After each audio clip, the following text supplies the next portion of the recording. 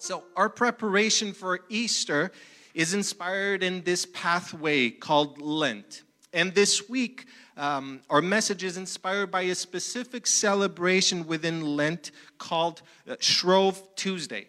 Shrove is past tense of shrive, a verb meaning to go to confession and get absolved of sin. And for over 1,000 years, it's a day that marks the beginning of Lent. And it's originally observed by different confessions in groups like Catholics, Episcopalians, Lutherans, Methodists, as a day of confession, a day of repentance. And some of you here at Riverside Lisbon come from these backgrounds, so I'm not speaking anything new to you. But the same way that Shrove Tuesday is a day when people are intentional in getting rid of sin in their lives. And it becomes the day where people would get rid of specific foods, of specific items in their kitchen, so that they could dedicate themselves to fasting during this Lent season. And it's a very interesting point, because before any big celebration that we have at home, we need to do some in-depth cleaning. And Easter is a great opportunity to do that within ourselves, inside our hearts. And if you live at a home, you're going to have trash. And I can ask, who takes out the trash in your home? Gabby and I, we have an unspoken agreement that I take out the trash. Actually, the trash bin is actually outside of the house because it can stink a lot because of Jade's nappies. So we've made that commitment. Every time we need to put trash out, we have to go to the balcony, because it is really it's not a clean business, but it needs to be done. Every house has trash, and the key is to take it out. We need to collect it, and we need to take it out. So it's the same in our lives, in our actions, in our relationships, and particularly in our relationship with God. We are going to sin. And we sin against God, we sin against other people, and we actually even sin against ourselves. And trash is going to accumulate. And if you don't know how to take out the trash, it's going to stink up your heart, it's going to stink up your life and your relationships. So, if in this season of Lent, God is inviting us to come closer to Him, we will have to necessarily deal with the presence of sin in our own lives. And sure, Shrove Tuesday is not mentioned in the Bible. It's not commended by God as a specific celebration that we need to observe. But the Bible does encourage us to be diligent in our personal battle against sin. So today we're going to start by reading a prayer made by David in Daniel chapter 9. Daniel, this prophet, he made a very important prayer that I want us all to read today. So the Bible says in Daniel chapter 9, starting in verse 2, I, Daniel, learned from reading the word of the Lord, as revealed to Jeremiah the prophet, that Jerusalem must lie desolate for 70 years. So I turned to the Lord God and pleaded with Him in prayer and fasting. I also wore rough burlap and sprinkled myself with ashes. I prayed to the Lord my God and confessed, O Lord, you are a great and awesome God. You always fulfill your covenant and keep your promises of unveiling love to those who love you and obey your commands. But we have sinned and done wrong. We have rebelled against you and scorned your commands and regulations. We and our kings, princes, and ancestors are covered with shame because we have sinned against you. The Lord our God is merciful and forgiving, even though we have rebelled against Him. Yet we have refused to seek mercy from the Lord our God by turning from our sins and recognizing His truth. In view of all of your faithful mercies, Lord, hear your servant's prayer. Listen as I plead. Open your eyes and see our despair. See how your city, the city that bears your name, lies in ruins. We make this plea not because we deserve help, but because of your mercy. O Lord, hear. O Lord, forgive. O Lord, listen and act. For your own sake, do not delay, O my God. for your people and your city bear your name. And it's really important to look at prayers in the Word of God as models of prayers for us today as we approach God. Jesus taught his disciples to pray with a model prayer that we also need to follow to this day. Not necessarily repeat every single word verbatim, but understand the important principles on how to approach our Father in heaven. And in this prayer that Daniel prayed, before anything else, he starts by worshiping God because of his greatness, because of his excellence, his faithfulness, his unfailing love. Such an important reminder to us that regardless of what is going on in our lives, whatever is going on in your life and my life, our prayer life needs to be centered in God's own majesty. Our lives need to be centered around God's majesty. And Jesus' model prayer begins by, Our Father in heaven, we honor your holy name. Another way of saying it is, Our Father in heaven, help us to honor your name. To better worship God and be part of this relationship, we need to understand that it's all about God's majesty. And the better we know the name of God, the more we will honor him. And the more we honor him, the more we will trust him. And the more we trust him, the less dependent we will be on our material comforts, on our own plans, on our own self-centered ways. We honor the name of God when we trust him, when we revere him, when we obey and glorify him. And when we fast, we're actually worshiping and praying without words. We are declaring that God's name is more important than any other name. And I believe that we're all still learning what it means to honor God's name. We're all still learning to declare, not only with our words, but with our lives, what it means to recognize and put his name first in everything that we do. But like we saw by reading this prayer, wholehearted prayer also deals with the presence of sin in our own lives. And Daniel recognizes the presence of sin in his life and in the lives of the people. And we go back to this very theological question and very important point of the Bible that actually is really part of our lives, our daily lives. Sin is a violation of God's character. God is loving, he's gracious, he is truthful, just, merciful, and kind, and sin is what's contrary to the character of God. Sin is contrary to the Word of God. And if it all gets confusing and it's hard to understand and grasp the depth of what sin is, we just have to think about Jesus. Because anything that's not like Jesus is sin. And the Bible says it rightly in 1 John chapter 1, verse 10. If we say we have not sinned, we make him a liar, and his word is not in us. So that's why the Bible says blatantly to all of us, we're all sinners. And sinners are going to have to continually deal with sin. And Easter and Lent is a reminder of that. Again, it's like living in a house. You are going to have trash. You've got to pack it up, and you need to take it out. And even in our relationships, they get messy because of sin. In any relationship, particularly in a marriage relationship, it's two sinners. And one sinner plus another sinner does not equal zero sin. There is going to be sin. And if our arguments when we debate is, I'm not the sinner, you are the sinner, you've done wrong, I haven't done anything wrong, if we start by doing that, we're saying and declaring that God is a liar. We're declaring that his word is not in us because we have all sinned and fall short of the glory of God.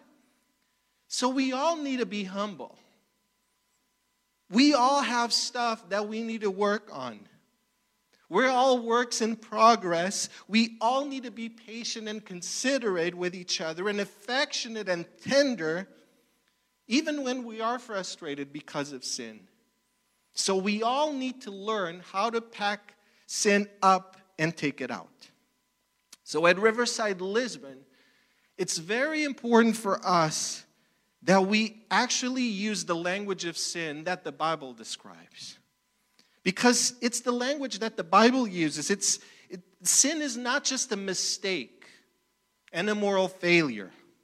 Sin is something that deeply affects our lives and affects the people that we are in relationship with, and that includes God more than anyone else. Because when we sin, we actually sin against the Lord. And that's what David is recognizing. After committing adultery, he prayed this prayer that we find in Psalm 51, verse 4. And he says, I have sinned against you, Lord God, especially you. So this man that committed adultery, a very big mistake, a moral failure, he actually declares above sinning against anyone else, Lord, I have sinned against you. And this is what distinguishes Christian relationships from all other relationships. Many therapists and psychologists, they consider the word sin inappropriate, and it should not be used by anyone. And their argument is because it denotes something really bad, right? Because God had to send Jesus, his son, to die because of sin. So it's actually a big deal. And it's big because it also affects our lives. And some people will actually argue, we don't like to use that word. It's a forbidden word because it makes people feel bad. Sin, using the word sin, makes people feel ashamed. Well, it could produce shame, or it can also produce conviction that leads to repentance, that leads to forgiveness and a changed life. So here's the big idea. If you've done wrong, feel bad, right? It's not correct to say you've done something wrong. Feel good about it. No. Then we have some serious issues if we don't feel bad for doing bad things. Sometimes we feel bad because we've done bad. And that's what it is. But feeling bad is not condemnation. Romans chapter 8 verse 1 says, there is no condemnation now for those who live in union with Christ Jesus. So it means that this is conviction. This means it's the Holy Spirit showing us where we're sinning, not to destroy us, but to motivate us to destroy the sin before it actually destroys the relationship. So we need to take action against sin, not take action against the feelings of conviction. And so Daniel, he understood that their present situation as a people is a result of breaking God's commands. It was destroying their relationship with God, and even their own lives, they suffered the consequences. And the first stepping stone to this road of recovery, of taking out the trash, is recognizing sin. Is calling sin as sin. We cannot expect to live out a healthy relationship with God, or actually any other relationship in our lives, if we don't have a full acknowledgement of our own wrongdoings. So number one, we have to recognize sin. That's conviction. Number two, we need to repent of sin. And repentance is essentially what it means to be a Christian. The message of the gospel, it begins and we say the story of Jesus and we explain the cross and we explain the love of God. We explain that we were created for something much greater than anything that we can experience right now on earth. But the first thing that we need to do when we listen to this message is repent. The Protestant Reformation was kicked off with basically a manifesto called the 95 Theses. It was penned by the priest Martin Luther, and it was nailed to this door in a place called Wittenberg. And this manifesto began with this statement. Let's read together. When our Lord and Master Jesus Christ said, repent, he willed the entire life of believers to be one of repentance. We repent of sin to become a Christian. We repent of sin in order to grow as Christians. The prophets kept saying time and time again, repent, repent, repent.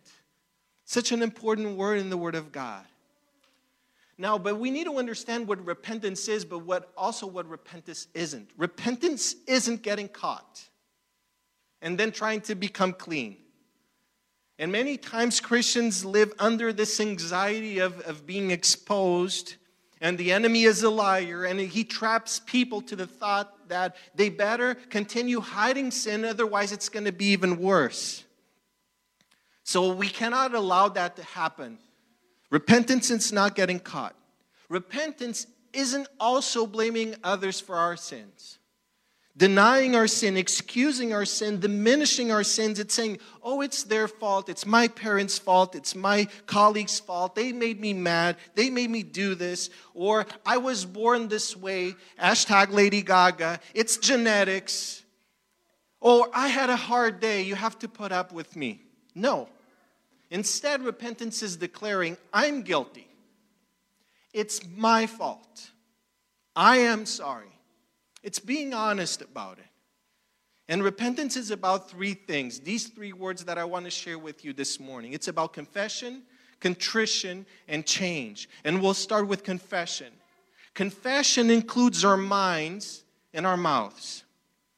When we become a Christian, we're being renewed by the Holy Spirit. That's what the Word of God is saying.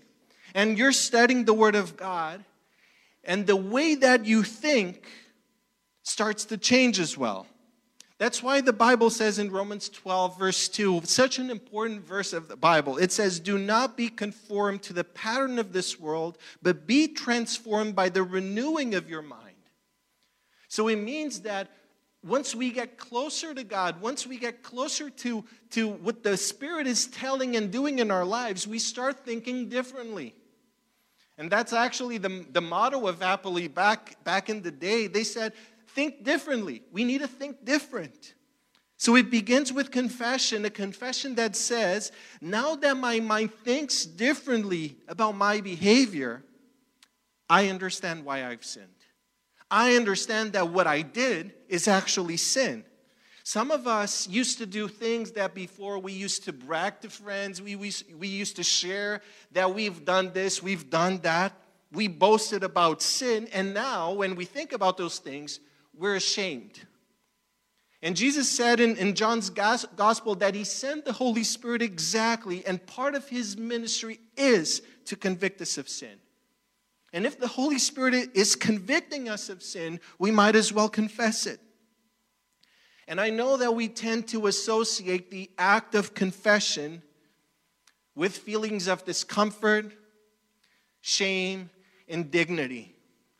But the Word of God does its very best to fight against those feelings, to fight against those lies, because actually confessing helps us focus on its power in bringing forgiveness, of bringing acceptance, restoration, and dignity in the presence of God.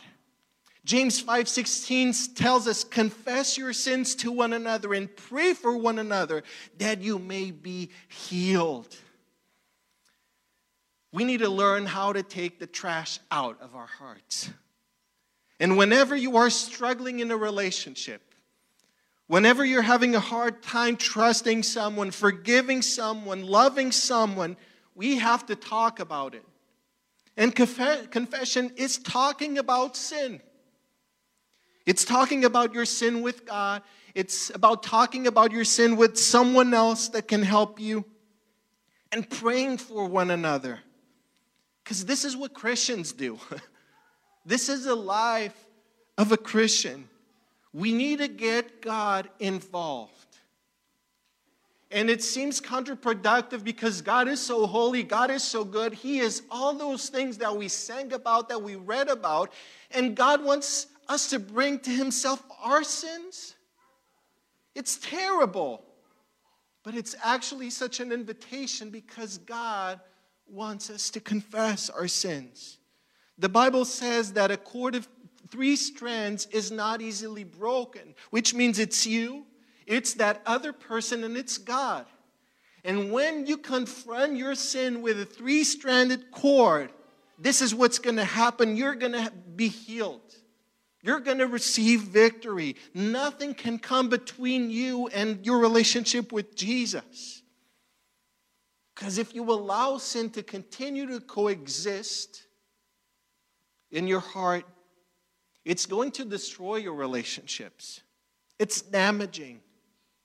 But if Jesus comes between you and your sin, He's going to reconcile your relationship. He is going to heal your heart. So if you're struggling with sin today, if you're struggling in a relationship today, the answer is still Jesus.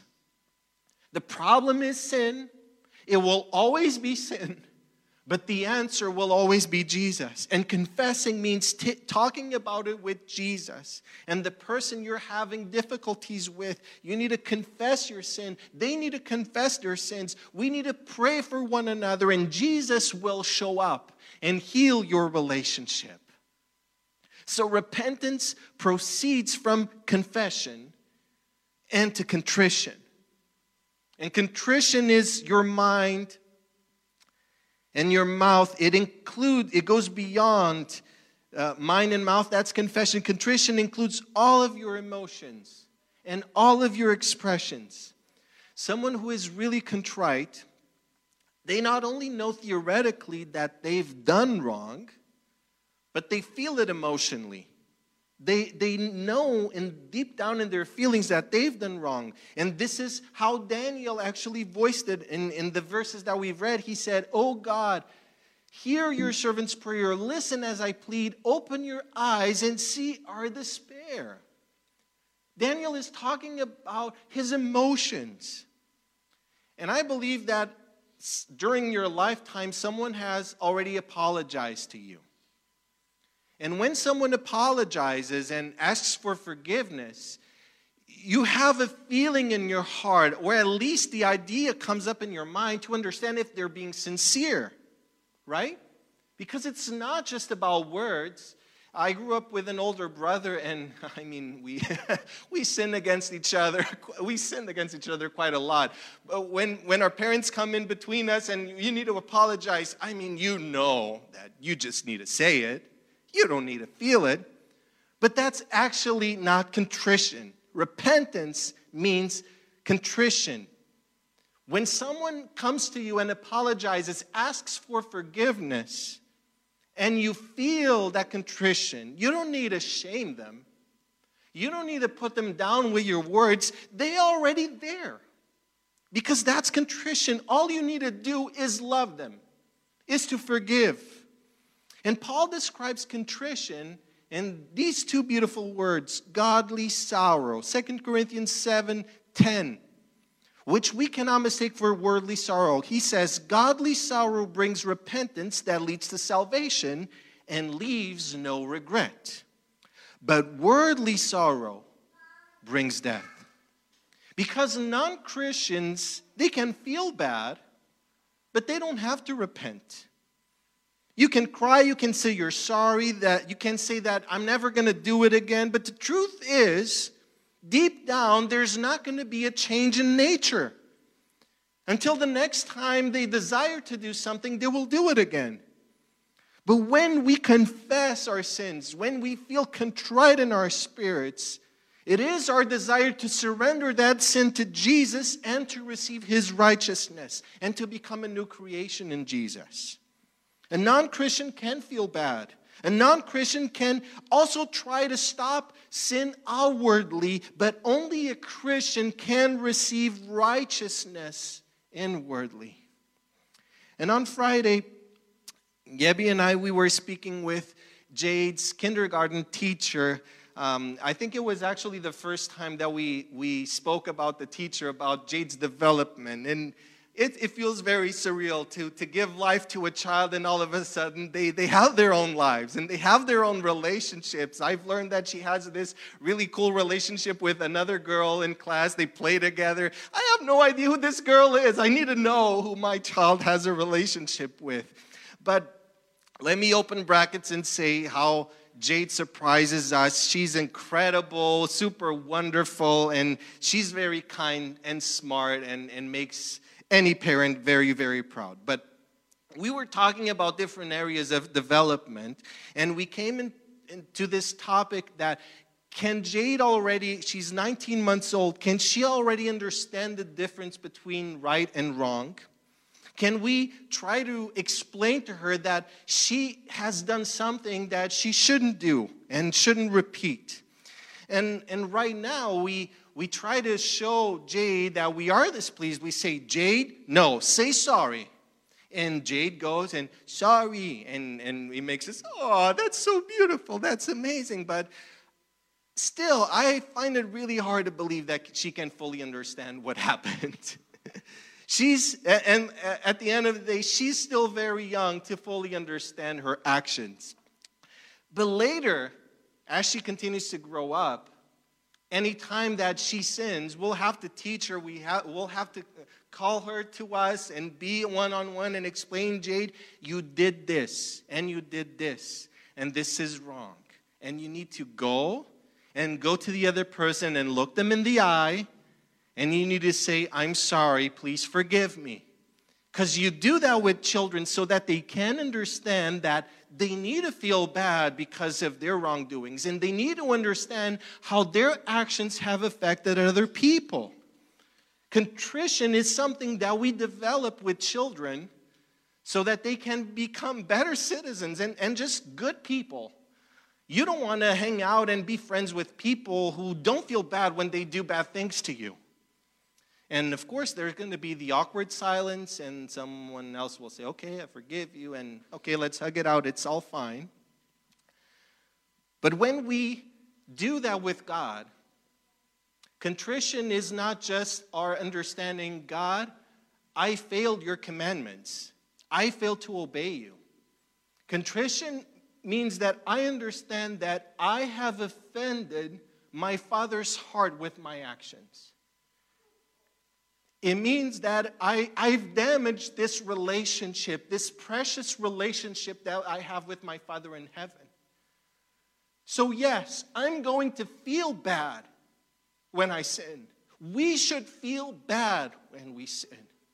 But just because we feel bad, it doesn't mean it's condemnation. Because we know that contrition is also part of a healthy relationship with God and with each other.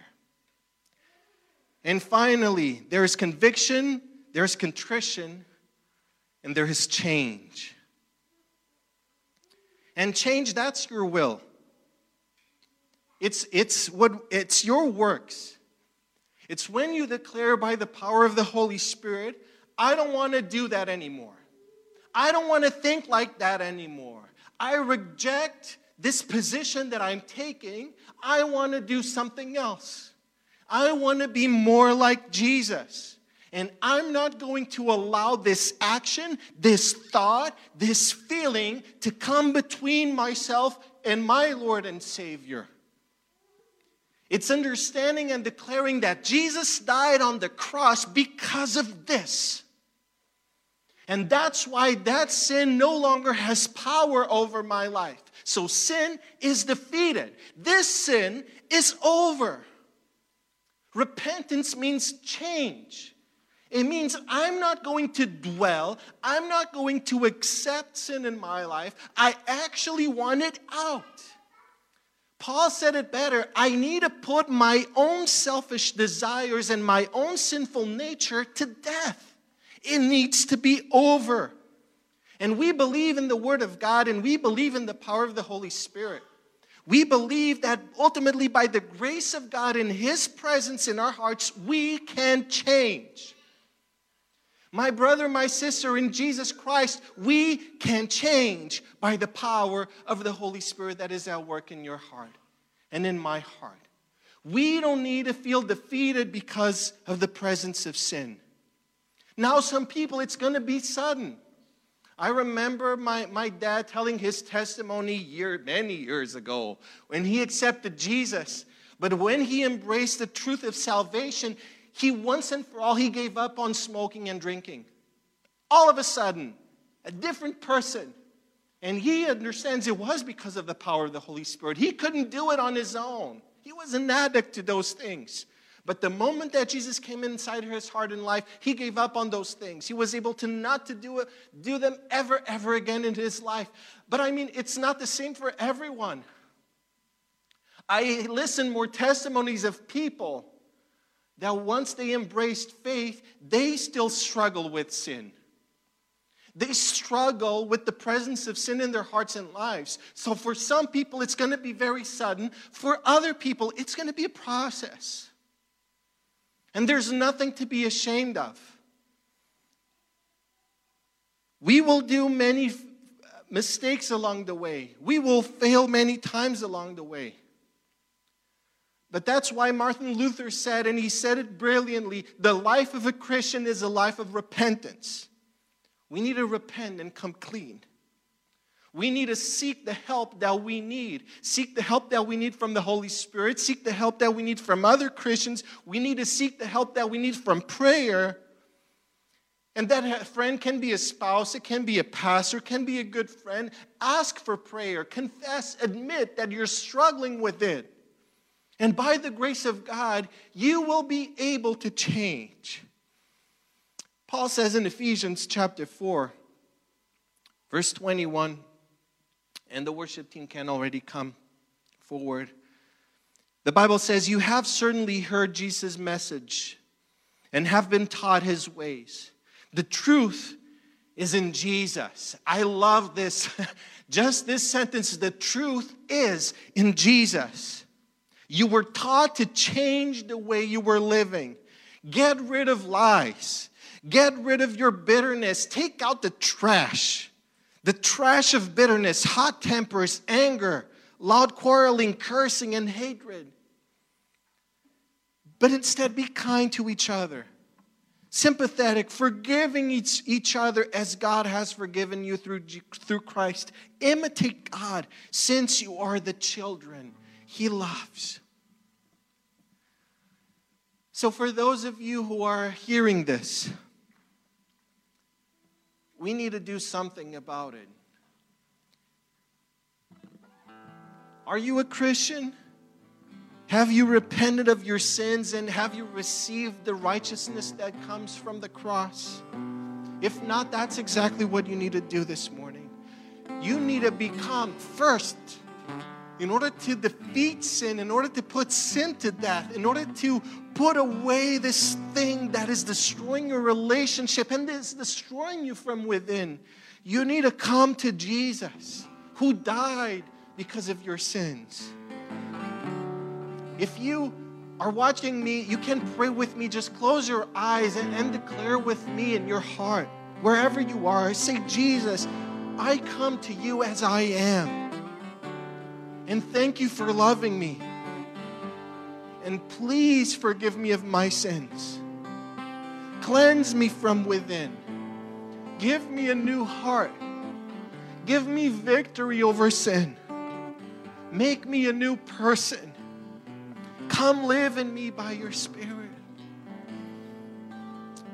Come inside my life. Make me yours. Now, my friends, if you've made this prayer for the first time, this church is a community that we want to help you walk out the truth. We want to help you understand what does it mean to live as a Christian. What does it mean to live in freedom in Christ?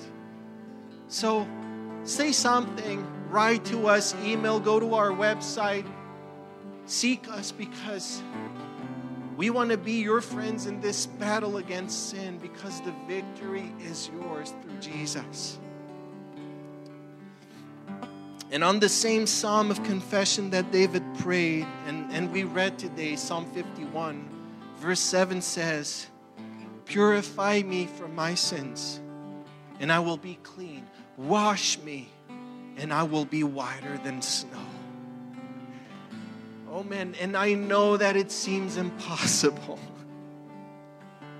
It seems impossible right now in your life to not only be clean, but feeling clean. Because you've You've been living feeling like you're dirty inside for so long that you have no idea how is this even possible. But you see, when we come to Jesus, when we come to God and we respond to His love with repentance, God imputes His purity in us. God brings about His righteousness in us. He will be in us in this process of confession, contrition, and change. It's not because of us, it's because of who He is. It's for His sake and for His glory. And let me tell you this morning, there is no sin in your past, your present, or your future that Jesus cannot deal with. Jesus knows how to deal with sin. And He done it in the cross beautifully and once forevermore. And my friends, this not only includes the sins that you've committed, but also the sins that others have committed against you. And I know that throughout of this, I've spoken the word forgiveness. Yes. We need to forgive others as Christ has forgiven us as well. I know that this is deeply personal. We've already unfolded why confession and forgiveness is God's plan for our lives, but sometimes it's really hard to understand how it applies to your life specifically. To your life, someone that has been abused in the past, someone that has suffered rejection, someone that has been put down so many times by so many different people, people that are right now not even part of your life. You don't even know where they are at. But if this is you, I just want to ask you, do not close your heart this morning.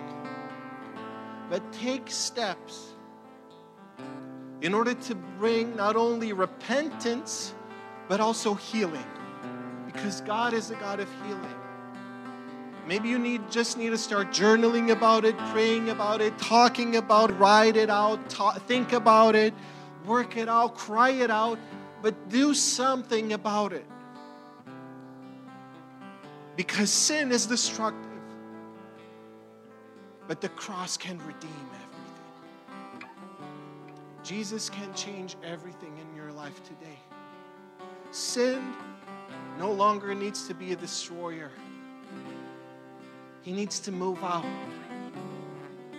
And may this Lent season be a season where we declare with all our hearts, sin needs to be put out so that I can live freely with my Lord and Savior.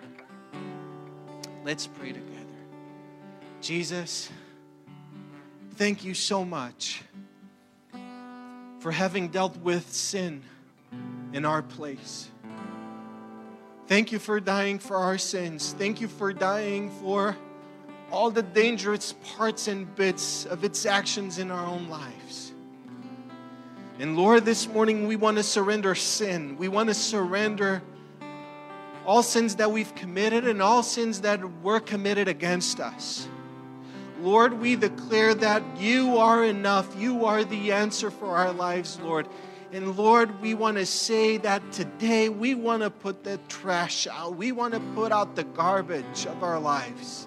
Anything that might want to come between you and us, Lord, we want to be open. We want to be transparent. We want to confess. We want to feel contrition, and we want to change. We want to fully repent of our sins. And Lord, we want to rejoice today in the victory of your blood that was shed on the cross. We want to repent of the victory of repentance, Lord. And may our lives continue to be lives of repentance. Lord, and you know how every heart is so different. Even this message, Lord, as I'm preaching, I know that our stories can be so different and our own understanding of sin can be so very different. But Lord, I pray that you will continue to shape and mold our minds according to your word, that we will be able to declare sin what is sin in our lives, and that we will also seek forgiveness and repentance. so that you can move freely in us, so that sin is not hindering your actions and your plans in our lives any longer. Thank you for the victory of Jesus. Thank you for the victory of cross. Help us to be more like you. Help us to honor your name every single day of our lives and make our lives about your majesty and not about ourselves. Thank you for who you are, Jesus. We honor you and we worship you this morning. In Jesus' name.